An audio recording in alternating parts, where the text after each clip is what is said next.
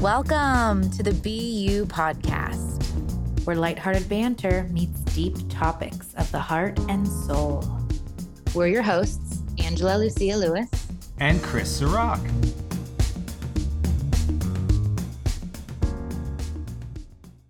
Chris, it's been a long time. It has been. This is our second episode. Yay. I was going to ask you where in the world you are, because I know you've been busy. Yes, I have been busy. I am setting up headquarters in Bali. That's right. And you're great at just being in the flow and letting life lead you to where you're meant to be. And it's led you to Bali. And not that that's easy, letting life unfold. There's always a part in us that is seeking control or seeking knowing. So you could meditate all you want. And there's still, some thoughts appear that questioning whether it's the right thing you're doing. And the difference is between my old self and this self is the degree to which I give those thoughts any importance, any attention, or if I just notice them and let them go. Our body chemistry is constantly interacting with itself and the world around you, and like millions and billions of chemical reactions and all kinds of activity in our bodies, and that somewhere, somehow, out of that, thoughts, most of them subconscious, but some come up to the conscious level, and then we're aware of them, and we have that choice of either getting lost in thought and going down the rabbit hole and letting it consume us. And then we're not really there. Some people say we spend upwards of 80% of our day lost in thought. Or we learn through a daily meditation and mindfulness practice, we learn to become more independent of our thoughts. Right. So you're saying that, all these different thoughts can come up and lead you. And what I'm sort of sensing is that, it's up to us to listen. How do you discern between which thoughts to listen to? Well, ultimately, you don't have to believe any thoughts. There's a truth that resides within that is beyond thoughts. And that is just an inner knowing, an inner trust, a surrender to life. And these thoughts appear that's not really where your guidance and your trust comes from. It's more your inner voice and more your intuition. Ooh, so can I ask you how you would discern the difference then between a thought and intuition? Yes. So thoughts, mental thoughts they're heavy on comparison. They take you one direction one moment and then another direction the next moment. They kind of jump around and there's no real stability in them. So if you notice yourself believing one thing, oh, that's the way, and then you wake up the next day and you think, well, how about this other thing over here? And yeah, that's it, right? So that's a good indicator that you're just jumping around, in these mental this fickle mind that isn't really grounded in anything real. The mind operates on constantly looking around and looking for validation of its existing beliefs, but that's just a never-ending roller coaster. And so rather than live that way, it's that inner truth feels solid and doesn't need external proof. It's just an inner knowing, and it's easy to trust it because it's just so solid. Right. And I've been actually told, tell me if you agree with this, that intuition or that inner knowing or downloads are sort of instant, right? They kind of just hit you. Whereas a thought can be more so of your mind racing, and it's less immediate. Yes, I would definitely agree to that. So that knowing is more instant. It's something resonates. You don't have to think about it a whole lot. You just know it. And just like you just described, if you're kind of trying to figure stuff out with the head, you just go deeper and deeper down rabbit holes. And in fact, one of the most common questions I got, even just today, 5 different times someone asked, how to prevent overthinking. And that's really what happens. You start to overthink because the mind just it reels out of control if that's all you're using. It just kind of never stops with this comparison train. So preventing overthinking, but how about just interrupting it when it's happening? Well, that's a good question too. So we shouldn't ever force anything. It's not about controlling our thoughts or interrupting our thoughts. It's just noticing that you're thinking. That noticing is the disconnect that you're looking for. Because the moment you notice a thought, you're no longer identified with it, meaning there's a thought over here and you, your essence, your spirit, your being is over here, and you're no longer glued to your thought as if you're one with it. So that's all really we have to do is train ourselves to notice thoughts sooner than later, right? So instead of getting lost in thought for 10, 20, 30 minutes with some practice, and I teach meditation based on more thought awareness, you can learn to come out of thoughts sooner because you just notice that you're lost in thought sooner. Right. It's all a practice. Okay, so I think we began to say how you were following your intuition, you were in flow, and it led you to Bali, where you're setting up your headquarters for BU. Do you want to share a little bit more about what's going on there? Of course. And the funny thing is, leading up to this trip, I was expecting to take a couple months to really feel it out. I'd been here before and I really, really enjoyed it. But with big decisions like that, you want to take your time. So I couldn't believe within 2 hours of landing, I was convinced that this was the right move. And I was just totally flabbergasted at all kinds of excuses and concerns my mind had been making up in the run up to the trip. I was like, what was I thinking? That this might not be a good move, right? Once I was here, it was solid. But yeah, man, my mind was making up all kinds of reasons why it might not be. Right. And again, you have to sort of decide which thoughts to listen to, right? The doubts or the reaffirmations.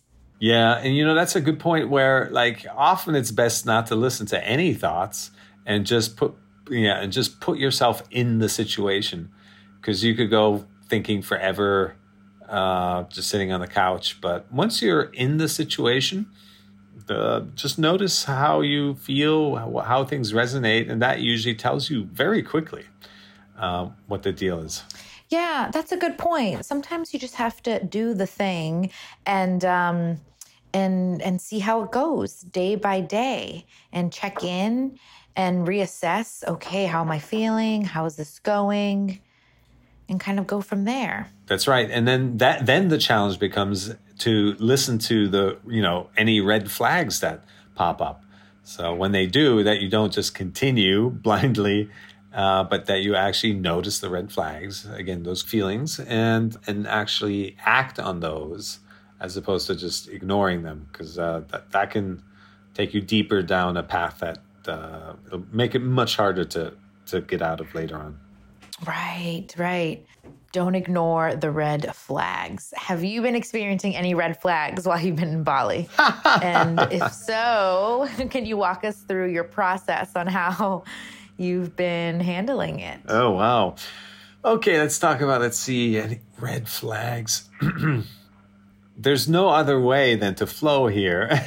So even my, the part of me that likes to plan things or schedule things is being utterly let down because it's just, and other countries are like this too. If you've ever been to Spain or Italy, that you just can't schedule multiple things per day at different times and expect them to get done, right? It just doesn't work that way.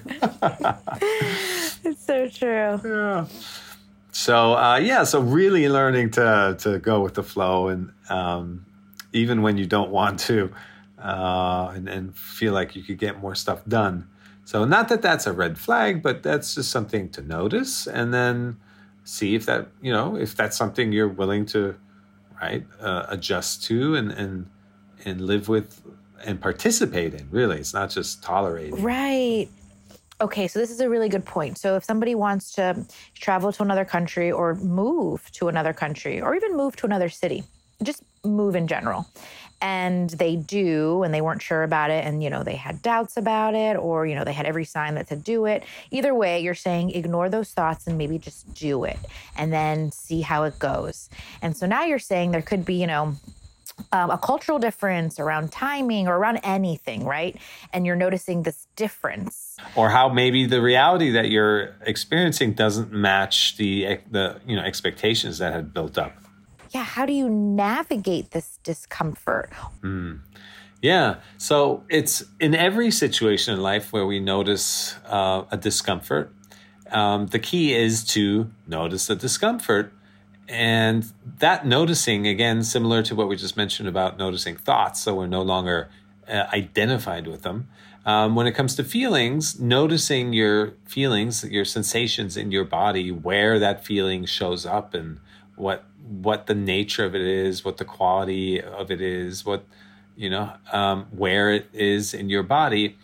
The noticing of that interrupts the reaction to the feeling.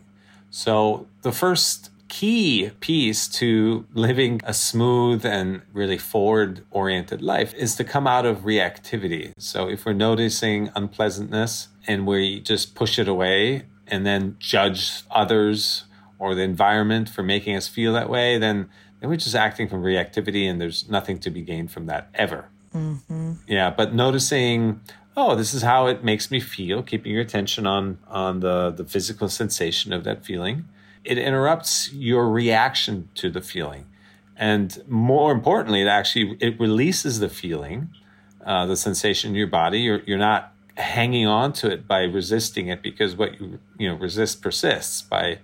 By pushing away an unpleasant feeling, it actually stays stuck in you and could possibly even get worse. But in this case, so you're releasing it, and then you have a clear, balanced mind to assess the situation from a place of calm, as opposed to from a place of reactivity. Reactivity just leads to confrontation and chaos and upset, and you can't really make good decisions in that state of reactivity. Right. So going with this example of moving somewhere new and it being different, it's not meeting your expectations, and you're noticing the discomfort, I'm hearing you say to notice and sort of observe and sit with your reaction. And yes, we want to avoid being in reactivity. But how long would you say it might take for one to sit with, notice, meditate, so that these, feelings of discomfort eventually subside or go away, and then you end up sort of becoming one with the area that you're in? Or might that not happen at all in some cases? Yes, that's exactly it. I mean, you're releasing things that would otherwise, energetic knots that would otherwise, start weighing on you. Instead, you release them, and so you start to just feel lighter and more flow. But after how long? When will I start feeling more flow? Well, that's your mind wanting to know. Yeah. But that's okay. Yeah. Well, with practice, it can get really quick. I wake up in the morning sometimes, and what I first do is I scan my body for 20 seconds just to see if there's any weird feelings or depression or whatever it can build up. You wake up with, right? And at this point, I can just kind of scan and release stuff within seconds. I mean, just almost instantly. Now, that comes after years of practice, but and these are light things. So even if I encountered more of a deeper trauma, it would take me longer as well. But the being present with your sensation.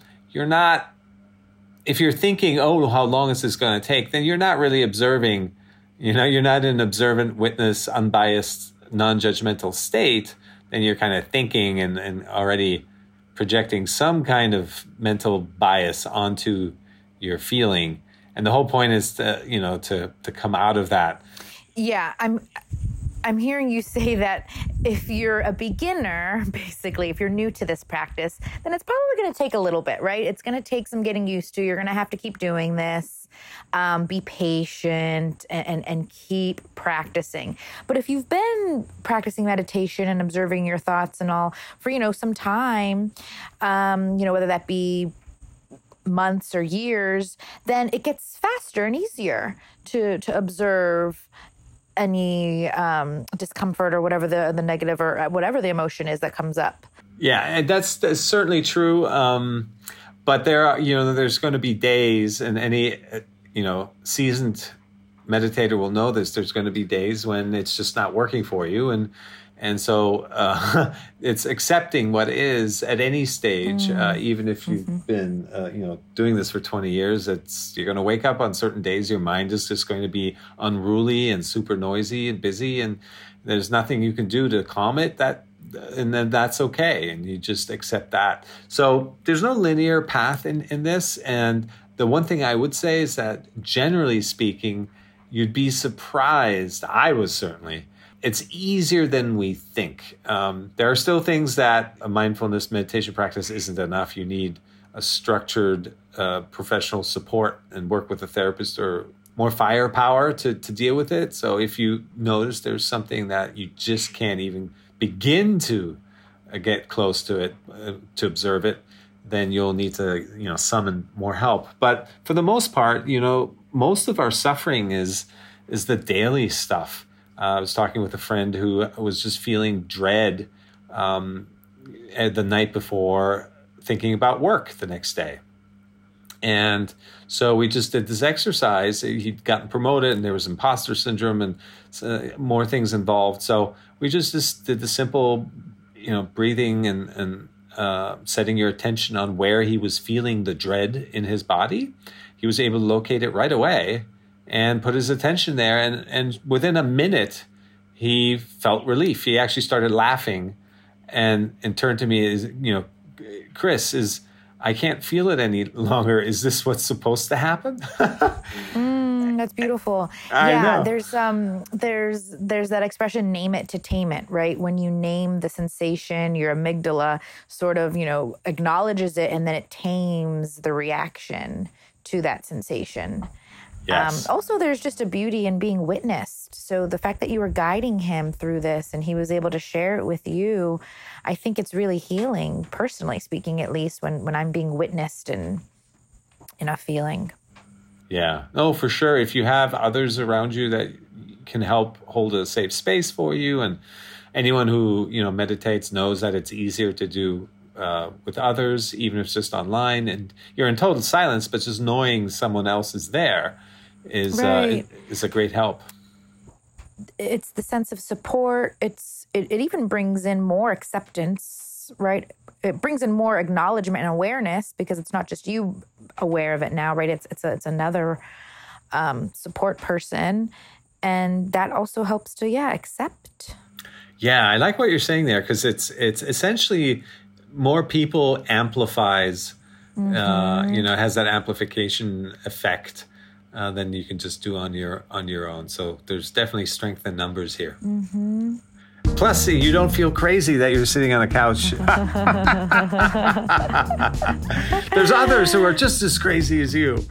Oh, that's my gosh. Right. You're not alone. Yeah. Oh, well, thank you so much, Chris, for, as always, shedding so much light and wisdom on various topics we covered today. We talked a little bit about being in flow and making life choices or changes. So thank you again. And I look forward to our next chat. Oh, thank you, Angela. Always such a pleasure to share the stage with your light. Can't wait for the next one. Sounds good.